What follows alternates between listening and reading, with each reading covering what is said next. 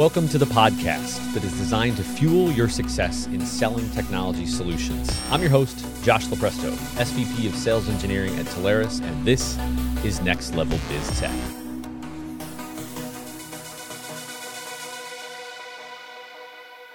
Hey everybody, welcome back. I'm your host, Josh Lopresto. Today, I'm joined with the world's most interesting man, Jeff Hathcote. Jeff Hathcote, Telarus Security Architect. Jeff, welcome back to the show, my friend. Thank you, sir. Glad to be here. Jeff, today we're talking about security. We're talking about a security operations center, a SOC, and making a bold claim as to why it's a really bad idea to run one on my own. Before we get to that, I want to talk a little bit about, for anybody that didn't tune in to season one, your background. How did you get here? Give us a quick summary on that, and then we'll get started. I was the kid, Josh, that was the geek back before there were such things as geeks. I actually had an old Radio Shack TRS 80 Model 3. If you're still too young to remember those. What's Radio Shack? Yeah, exactly. That was a very cool computer, and I even had a dot matrix printer attached to it. So I got very interested in that. Just kind of learned on my own, learned how to write things in BASIC. Actually did a little machine code as well, and it was fascinating to me. And this was about the time that the original War Games movie came out. So I saw that and I went, "Oh yeah, that's what I want to do." Never went that direction. But in college, I was always interested in this new technology that was coming around. The only curriculum that my particular university had was called mathematical computing, which did not interest me in the least, even though I did take some programming classes. I just tinkered. I was a tinkerer. I would take things apart, put them back together, figure out how they work. And that led me to, this just career of exploration. I worked in law enforcement. I actually worked in the prison system. I worked my way through college in the Louisiana State Department of Corrections, which allowed me to enhance my technical skills because I ran the commissary where inmates bought things. This is going to be a whole nother podcast, but go ahead. Yeah, they bought their cigarettes and their ice cream and things of that nature. But I was one of the few organizations that had a computer. And I found out quickly that I was attached to the entire Department of Public Safety for the state of Louisiana, which allowed me to look at and print driving records, things of that nature. And I found some holes, and I was able to report those up, and we'd get them fixed. And that just got me interested in the security aspect. Moved on, went to work for the federal government in the same capacity with the Federal Bureau of Prisons, and was actually one of the first, or the charter member really, of the group that built, at the time was called Computer Services, which is now obviously IT. But I was part of that initial group that built the policies and procedures and created a division within a government bureau. Security was always a big part of that, right? There was IT. I was an applications developer, software guy. I was a network engineer. But the security piece was always what interested me. When I left government service a few years ago, I just jumped right back into the security aspects of IT. I've been an IT director. I've been, I've run large organizations, small organizations, in the security realm, in the IT realm, multiple industries. But security has always been a strong part of what I do. It interests me because I don't like bad guys. And I don't view these cyber criminals any different than the guy that robs the bank or jacks your car or breaks into your house. There's the same mindset, the criminals. And maybe it's just been ingrained in me since that early part of my career where I just have a protective nature, and I like to help people protect themselves against these bad guys. So the passion evolved. I got a phone call from Telarus once upon a time, and it sounded like an awesome opportunity to be able to share my experience. And whenever I say experience, it's not because I'm the smartest guy in the room. I've always said, you've heard this, Josh, if I'm the smartest guy in the room, I'm in the wrong room, right? But it gives me the opportunity to share my passion and to collaborate with folks that are facing a lot of the same problems that I've faced in the past, and use the benefit of the mistakes that I've made and the lessons that I've learned to keep them from making those same mistakes. Being able to keep up with technology in the realm of cybersecurity, what these bad guys are doing, how they're doing it, what our countermeasures are, what the new tech that the good guys are coming out with to affect what the bad Mhm. guys are. And I think it helps that I spent so much time around the criminal aspect Mhm. of the population that it allows me to think like a bad guy. And if you can think like a bad guy, you can stop them. So in a roundabout way, that's how I wound up on this podcast.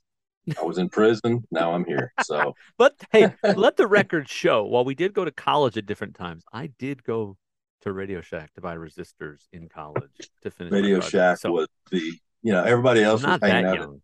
well, everybody was hanging out at the cool places, and Jeff was at Radio Shack Yeah. talking to the guy, going, "Hey, you got any new breadboards I can look at?" So, Yes, breadboards. All right. Uh, it's good. And look, I think that's what's great too, that to prop you up for a second, I think you've done a great job with the partners really saying, "Hey, I've been here before. I've done this. I know what to expect. Pull me into this. Put me in. I don't really care if this customer is brand new to security or if they're enterprise expert level security. We can help because you've seen a lot of things. So I think that's been awesome. Okay, so I want you to, let's recap of, you were on a number of months ago. We talked about, some slightly different topics, but I want you to give me and give the listeners a really bad example of something that you've seen. We see a lot of things of what customers do, some that they do that are the right thing, some that we go, I don't know if I do that, but maybe just kick us off with any bad things that you've seen recently as we kind of start this off. bad things in terms of attacks, or just the Now way let's someone approaches their yeah, the cybersecurity. way that somebody's thought, you know what, I need to go do this. I'm going to go do this thing. Yeah, I see it a lot, right? And it's not limited to very small customers. It's the big enterprises, it's the small ones, and I think it's just a case of there's a lot of apathy right there, because security is not the sexiest thing in the world, right? Security does not make you money. Security is not something that you market, right? That's not your widget that you're trying to sell. And so a lot of customers know that they have a problem, right? They realize that they've got an issue. It could be a new, or it doesn't have to be new, but a CIO or a CISO that comes into an organization that inherits an organization and infrastructure where they're just not sure what's out there, but they know there's probably bad stuff. There's probably a bad actor sitting somewhere in their infrastructure. But a lot of times they get paralyzed, and then they have to rely on the team that they've inherited as well to tell them what needs to be done. And a lot of times there's some pet projects that pop out because, as geeks, and I'm a geek, so I can say that word, I own it. There's a lot of cool toys that we could get that we weren't able to get before. The old boss said no, maybe the new boss will say yes. And so they're very focused on product, new software, new tools, and that causes the new leader to just kind of be paralyzed, and you're getting all this noise from various places, and you got to stop and say, I got to discover where I am, right? And I've had so many people tell me that I know we've got problems, um, but I'm just not comfortable in this role yet to go to my boss, to go to the CFO or go to the board and ask for money to do this because I'm new to the role. I had that conversation with someone yesterday that was just I I know we've got to do something. I don't think now's the time. I think we're going to wait probably until first quarter before we really look at it. Well, that's what the bad guy's waiting on. That's what the bad guy's counting on. Is you're just going to maintain a status quo, and even worse, a status quo that is not good. You have no you have no ability to identify. You have no identity, no way to protect the things because you don't know what they are. Obviously, you can't detect and respond and recover because you have no idea what's going on. And you notice I use those five functions of a framework. right? And those are gonna follow me everywhere I go. Every conversation I have with you is going to implement those things. So in a roundabout way, it's not necessarily apathy, but it's almost like paralysis. Yeah. Oh my gosh, I've got so much going on. I don't know where to start. I don't know, so I'm going to do nothing.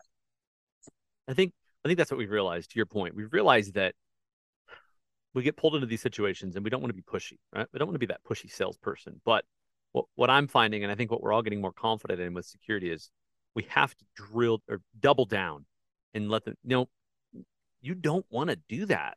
Like, yes, I would love it if you buy some things. That's great. I'm not that's going to happen no matter what.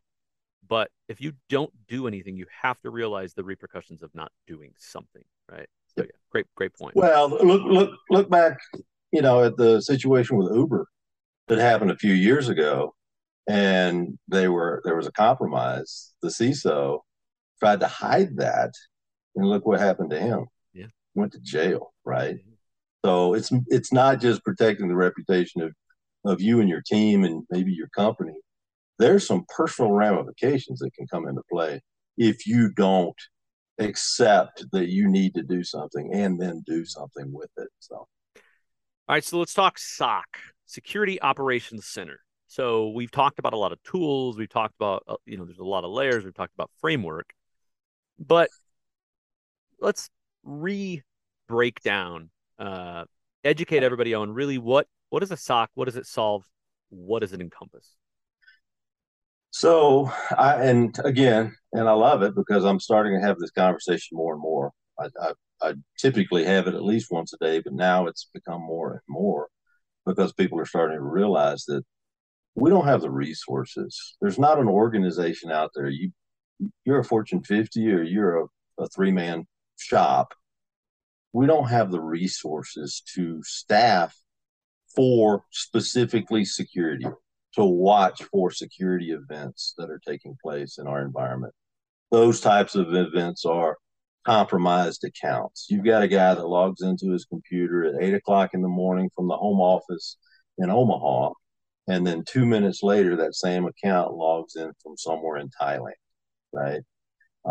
If you don't have somebody watching that, you're not going to know that it happened. And then the account from Thailand starts traversing your network and wreaking havoc in your infrastructure. Um, a lot of a lot of folks will tell me that, well, we have things in place, we have tools, and they'll alert us. Well, alert fatigue is real, and the bad guys typically don't. And I think you heard me say this before. They're not going to operate Monday through Friday, 8 to 5. They're not going to wait till you get to your office to start doing things. It's going to be the 2 o'clock in the morning on a Saturday or Sunday morning, uh, where your phone's on the charger or whatever. Mm-hmm. So with that, we really need to have a team, not just a person or not just an electronic device like a phone or whatever, watching that infrastructure 24 hours a day, 7 days a week, all year long, weekends and holidays included. And that is something that if you try to build on your own, and I'm not telling you not to do it. If you want to do it, you knock yourself out and then call me in about 6 months and I'll help you unwind it and get a real solution. Not being snarky, just that's the way it is because I've tried to do it before as well. But you have to figure if you want to build a round the clock security operations center in order to get qualified and trained people that can understand what a security event is, can understand what a log, how to read a log, how to implement a SIM, security incident and events manager solution, log aggregator, understand what various alerts and alarms mean within various systems. You're going to pay about $100,000 on an average. It's going to some places will be more, some places will be less, but it's going to cost you about $100,000 per person, and you've got to hire at least 12 of them to man around the clock, and that's just your labor costs. Your technology, on the other hand, is going to cost anywhere from $300,000 to over $1 million. So that's the software, that's the hardware as well, that's the implementation, and it's going to take anywhere from 6 to 18 months to implement these things. The problem that we have is we might be able to find those people, and we may have that capital budget to buy that equipment. We may be able to buy that software. But guess what? There's that constant, I always use Moore's Law as an example. Security changes so rapidly, and there's going to be something new. There's going to be another point solution, if you will, that needs to be put in place. So you're going to constantly be spending more and more money. You're going to be constantly having to not only update your infrastructure, but you got to update your SOC. You've got to update your people. You've got people that get sick. You've got people that want to go on vacation. The biggest problem is you got people that quit, right? Yeah. There's so many jobs out there right now that you can take a young security analyst that knows what they're doing, that has a bit of experience, that maybe has a cert or two, put them in that chair, and they start working, and they get that real world experience. Somebody's going to come grab them. And then guess what? You're back into that HR model where you're constantly. Just go to Indeed or one of those job boards and just do a search for security analyst or security professional, cybersecurity specifically. And you will get page after page after page. And a lot of those posts, I just did that yesterday, not because I'm looking for a new job, but just to prepare it's for good. this Thanks for clearing that up. Good. But you just get page, and a lot of those postings have been up for 60, 90 days because they can't fill them. Well, and we talked about this. There's how many job openings right now that require that they say they want you to have the big security cert, the CISSP. How many are you seeing? I'm trying to remember this off the top of my head, so it may not be completely accurate, but there's like 90,000 people in the United States with the Certified Information System Security Professional, CISSP certification, which is kind of the gold standard in this world. 90,000 folks have that certification in the United States. And the last count, I think it was back in, it was probably about 6-8 months ago. There were 109, 110,000 jobs posted that required the CISSP certification before they would even talk to you, much less hire you. Yeah. So that's a gap, right? Same thing with all these other certifications. And, we are a certification heavy industry.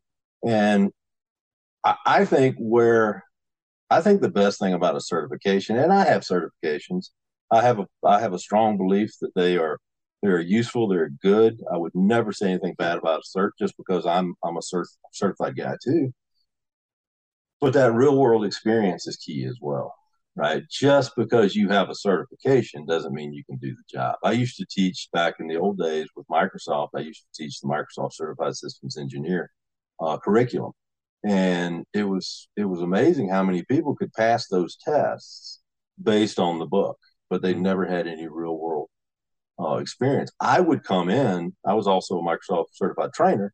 I would come into the classroom and throw the book away and bring a real world scenario, probably something that I was facing in my job.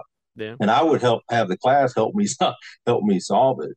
So I like to see the real world experience. I like to see, the textbook, the certifications, the understanding of those things as well. But if you're trying to do this on your own, it is horribly difficult to start it. But what's even worse is trying to maintain it. Right. The money is going to be a constant. It's just a constant thing. You're going to have to continually go to your money people and say, "I need another check. Yeah. I need another. We've got to upgrade this." Yeah, and to bring this home, this point, we're not at a spot economically right now where going to the well for non-revenue producing needs, you're not seeing that in the tech sector, right? It's not the time right now. So companies, to this point, let's leverage the vendors that have achieved economy of scale, that have the stable expertise, that have the certifications, and to your point, the real world experience. So absolutely, right? Bring up some really good points. Well, and we have a lot of folks within our portfolio, as you know, that have they have a pipeline to educational facilities. So they're working with colleges, universities that have cybersecurity programs that are allowing them to be interns. So they're getting their book learning, if you will, the formal education, but they're also getting the real world by serving as interns when they graduate. A great many of them are going to work for these organizations in their SOCs, working up from tier 1 to tier 3 to, SOC leads and managers and so forth, and traversing through the cybersecurity world. And there are so many different avenues you can take in that cybersecurity world. There's policies and procedures and frameworks and all. And then there's the technical aspect, the penetration testers, that sort of thing. So I want to skip to, we've talked about what Telarus does, right? What we do with our resources, what you're out there doing, being very tactical and strategic, but tactically in these deals, helping partners, doing discoveries, helping the customer figure out what the real problem is and where they really need to spend their time versus where they think they need to spend their time. I thought it was interesting yesterday. I did a webinar yesterday with Microsoft and some of their security engineering team. And, it was about stats about where we're at and sad stats about where we're at with the state of some of the adoption of the security technology. And I thought it's interesting. They have a good glimpse on it where, from a Microsoft perspective, roughly 25 to 30% of their users, anybody using Microsoft tools, Office 365, has adopted MFA. And I thought that was fascinating to me to go right now after one of the easiest things that is out there to adopt. And now they're setting that, but also shifting towards the new tool sets, the Microsoft Entra, these things that are really getting to the root of it is identity, right? Identity and trust and governance. And I think that's important. But you and I were talking before this, going back to the basics, MFA, right? Simple multi-factor. Why are we at 25% adoption? I've got my theories, right? And this is not based in anything scientific, I don't think, but just, again, real world experience and real world implementation of multi-factor authentication, mobile device management, anything where you're affecting a user experience. I think it's a fear that IT has that, well, I'm going to make you respond to a push message or an SMS message or a phone call in order for you to log in and do your job, right? And the argument back from the field or from the user community is, you're making it hard for me to do my job. You're getting in the way of productivity. And so a lot of folks are backing up saying, yeah, I'm sorry, I'll turn that off for you. And a lot of times it starts with, we're just going to implement multi-factor authentication across the board. Everybody has to use it. And then they start getting that pushback and they onesie twosie it. And so now, well, you're the COO of the organization and you're the boss, so I don't want you to have to do it. So I'm going to turn it off for you. Well, then the next C-suite meeting, the CFO, the CEO, and CIO say the same things, right? Before you know it, you've got this mix of some people have to have it, some people don't. My argument has always been, and if you don't have someone looking out for you at the C-suite or the board level, then you need to get that. But my response has always been, security is not a hindrance to productivity. Security is going to help productivity, right? It may be a little painful at first, but implementation of something like multi-factor authentication, it's not necessarily something you have to do all at once. Phase it in, phase it in. Get people in departments that will be your champion. Let them understand the value of multi-factor authentication. And multi-factor authentication is not the end-all be-all of security. Just because you have it implemented doesn't mean you're never going to get compromised. It's kind of like leaving your porch light on at your house. That's not going to stop someone from breaking in, but it's probably going to make them pause and look at the other house that doesn't have the porch light on, right? So I think it's a fear. Back to your original question, I think it's just, we don't like people barking at us because we're making their lives a little harder. Yeah. Yeah. Procrastination is great. Yep. Some people are really good at it. So let's encourage people to get MFA, and also tonight, make sure your porch lights are on. Great point. Yep. Yeah, you got to tie the two together, right? Yes, yes, absolutely. I have mine automated on a cycle, so I do I'm too. I'm lazy. I have So cameras and porch lights, so oh, it's I mhm. have I have what you call a zero trust house. Yep, So yeah, I know. You won't let me in. I tried to come over. I'm like, I know, no. Okay, so we talked about what Telarus is doing.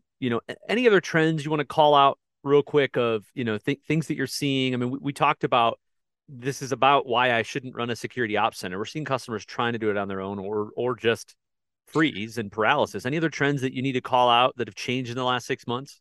yeah, and it's probably been less than that, less 6 to 3 months. I would have the conversation with organizations that you really need that full view of your infrastructure, all the time with trained people that can respond, can detect and respond to those anomalies.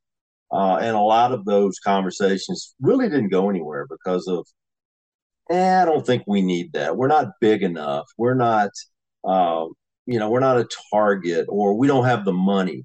Now it's amazing to me because customers are going to our partners, right, who have that relationship with the customer, asking for it. We need a security operations center, and we don't know where to start. That to me is a great, great trend. And I think the rationale behind that is some of the news articles that we see. So and so got compromised. So and so got compromised. So and so just spent, you know, $8 million, on a ransom. Things of that nature. And one of the nice things that I see, at least from my perspective, is we're seeing more and more boards that are being required to have security minded or security professionals sitting on those boards. So it's raising the awareness of how important this is. And we're no longer an 8 to 5 world, right? Especially with work from home. Back in the day, we'd get on the train or get in our car, drive to the office, log in at 8. Boy, it gets to be 5 o'clock. We shut everything down and move on. With work from home and work from anywhere, really, we're 24 hours a day. How many times have you and I been on 2 o'clock in the morning, right? Mhm. I support our partners from Australia, the whole U.S., Canada, all the way to the U.K. So I'm spanning multiple time zones. The bad guys are also working every time zone. So we've got to have somebody that's looking at it. And I tell you, the first attack that is stopped, detected, and recovered from pays for itself. And Yeah. it's amazing how many people, their eyes really open wide when we start quoting what it's going to cost for somebody to watch, some qualified people to watch your stuff. I think that's the layman's term, Yep. watch your stuff. Yep. It's technical. Yep. Um, it's a lot. It's a lot more fiscally responsible than a lot of people think. They think it's going to cost millions and millions Yeah. of dollars, and that's why they want to do it themselves.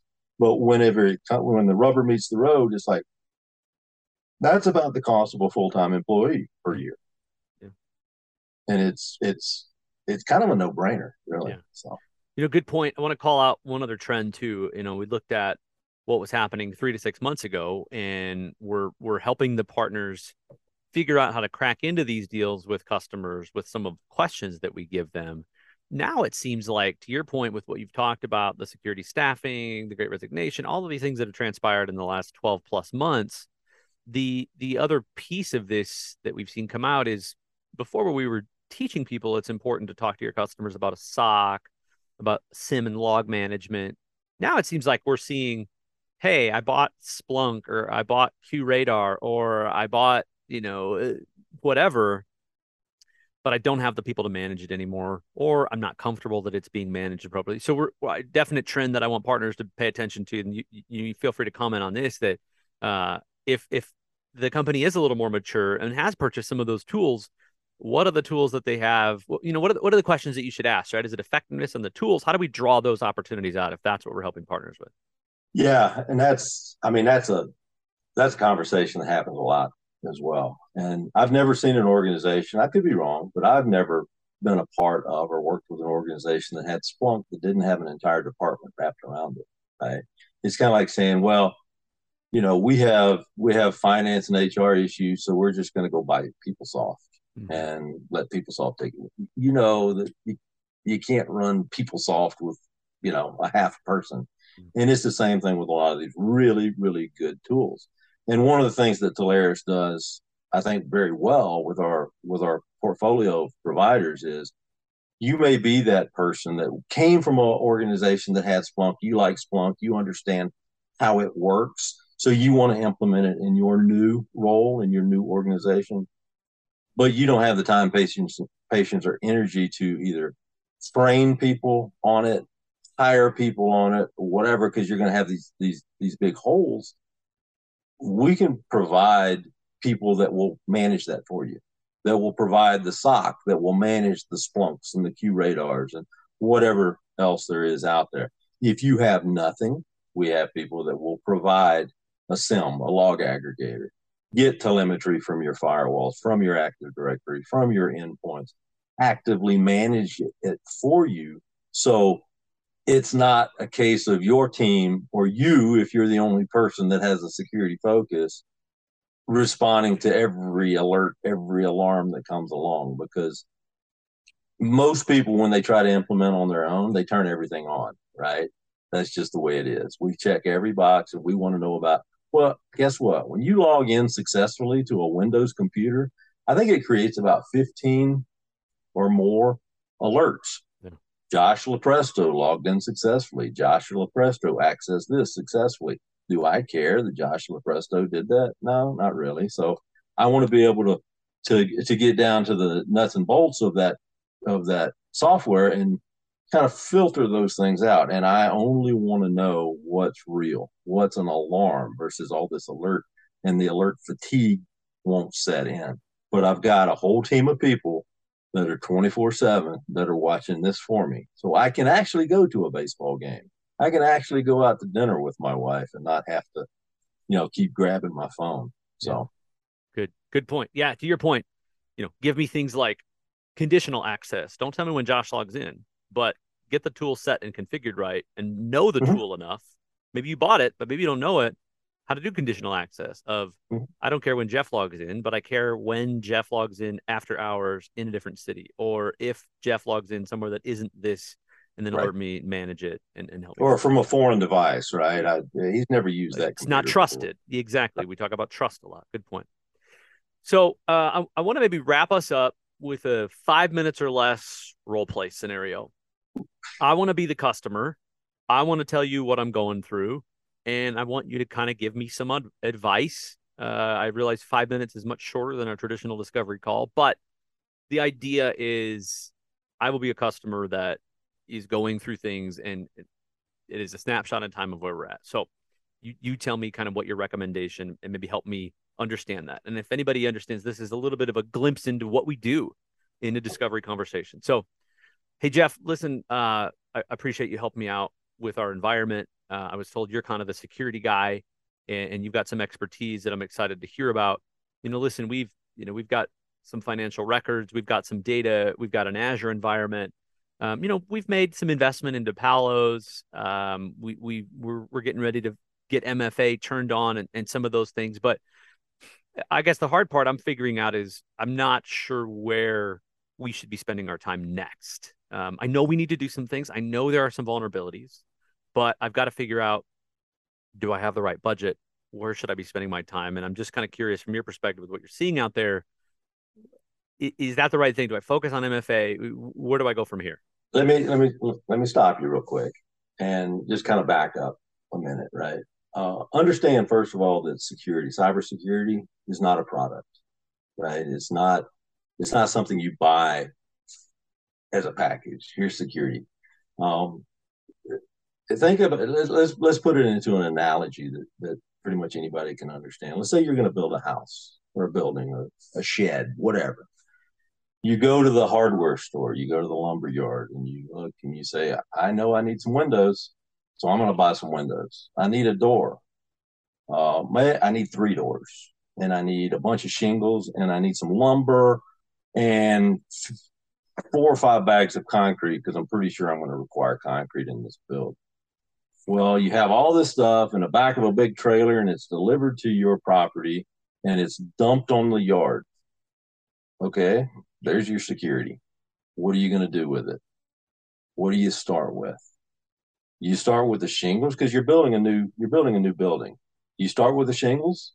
Do you start with the windows? Probably not, right? The first thing you need to do is have a foundation, right? So understand what that foundation is going to look like. Are you going to have a basement? Is it just going to be a slab? Yeah, you have to figure that. How big is it going to be? Is it going to be rectangular? Is it going to be square? Don't know, right? So that foundation is the key piece. And just take this analogy into cybersecurity. You have to have a framework. A framework is going to allow you to make those decisions in a timely way. It's going to help you with your budgeting. It's going to help you have the conversation with your organization because this affects the organization. It's not just an IT thing, right? So I always talk about the particular framework that comes out of the National Institute of Standards and Technologies, NIST, right? But that is the first thing that I'm going to recommend to you, Josh, is that let's talk about a framework. Let's pick a framework for you. And they're all going to have the essential 5 main functions, right? We want to identify what those assets are. You already mentioned 3 of them, right? We've got stuff in Azure. We've got some financials. We've got this. Okay, let's identify what they are, where they are, who has access to them, so forth and so on, right? So that's going to be one of the pillars. And then we want to protect those assets. So we want to provide training to users. We want to put some basic protections in place, right? You're buying Palo Altos, great. That's a certain level. Encryption is going to be another way to protect those things of that nature. So we have identified it and we're protecting it, and then we're going to move down the road, down the road a little bit, and we want to be able to detect when there's an anomaly within your infrastructure. Something's just not right. Well, in order to know that something's not right, you have to know what right is first, right? So that's part of this journey, right? We know what normal is. So I'll use H&R Block as an example, right? H&R Block does taxes, but you only see the H&R Block office is open a few months out of the year, right? So probably May through December, they're nothing, right? But January, February, March starts kicking in. Boy, so they know that their activity is going to peak. So that's normal for them. If you've got a standard, you know what your data looks like, you know what your network activity looks like throughout the year, but suddenly it goes crazy and you're getting, all kinds of weird stuff. Are you going to be able to identify that? Are you going to be able to detect it, right? Well, once you do, once it is detected, how do you respond to it? What do you do? Well, unless you can detect it, you're not going to do anything and then recover from it, right? So those are the 5 functions of a framework. Multiple frameworks out there: NIST, SIS 18. I mean, just there's tons of them. Depending upon your industry, we'll recommend the direction to go, and we've got multiple folks that can help you get on the path to the implementation of that framework. But don't go out and just start buying things, right? Because as you start working through your cybersecurity journey to build cyber resilience, understanding that you're going to be compromised, how do you respond to it? How do you recover from it? How quickly can you do all these things? As you go through your journey on cybersecurity journey, you may not need those things, or you may need them at a future point where you need something else, not that. So you're spending money up front that you may not need to over here until you have a plan, right? So now when you're building your house, the first thing you have to do is build the foundation. Next thing you want to do is you want to put up your walls, right? So you're going to need concrete first, lumber second. The last thing you're probably going to need is the asphalt shingles for the roof, the paint for the interior, and the trim, right? So it's just back up, plan it out, and then implement it. And it doesn't have to be a long, drawn out process. Sometimes people say, wow, that's going to take me 5 years to do that. No. We can do that, fairly quickly, but with thought. And the execution is going to be the key to your success. Good. Make sense? I love it. Good. I hope that helps everybody. I love the role play. I think that that's a real situation. That's a real conversation that we regularly have. And then really once we started off like that, we just decide where we're going to go deeper, who else we got to pull into the conversation, what the subsequent, how the budget aligns, all that good stuff. So great stuff. Well, Jeff, that wraps us up for today, man. I appreciate you coming back on. We might have to have Awesome. you back a third time. Well, I don't know. You have to check with my agent. So, All right, everybody. That wraps us up for this week. Appreciate you coming on, buddy. This is talking about SOC, talking about why you shouldn't set it up on your own. And if you learned anything from today, make sure that you turn your lights on tonight so we keep the bad guys away. you gotta have your porch light on. That wraps us up. I'm your host, Josh Lopresto, SVP of Sales Engineering for Telarus, and this is Next Level Biz Tech. Until next time.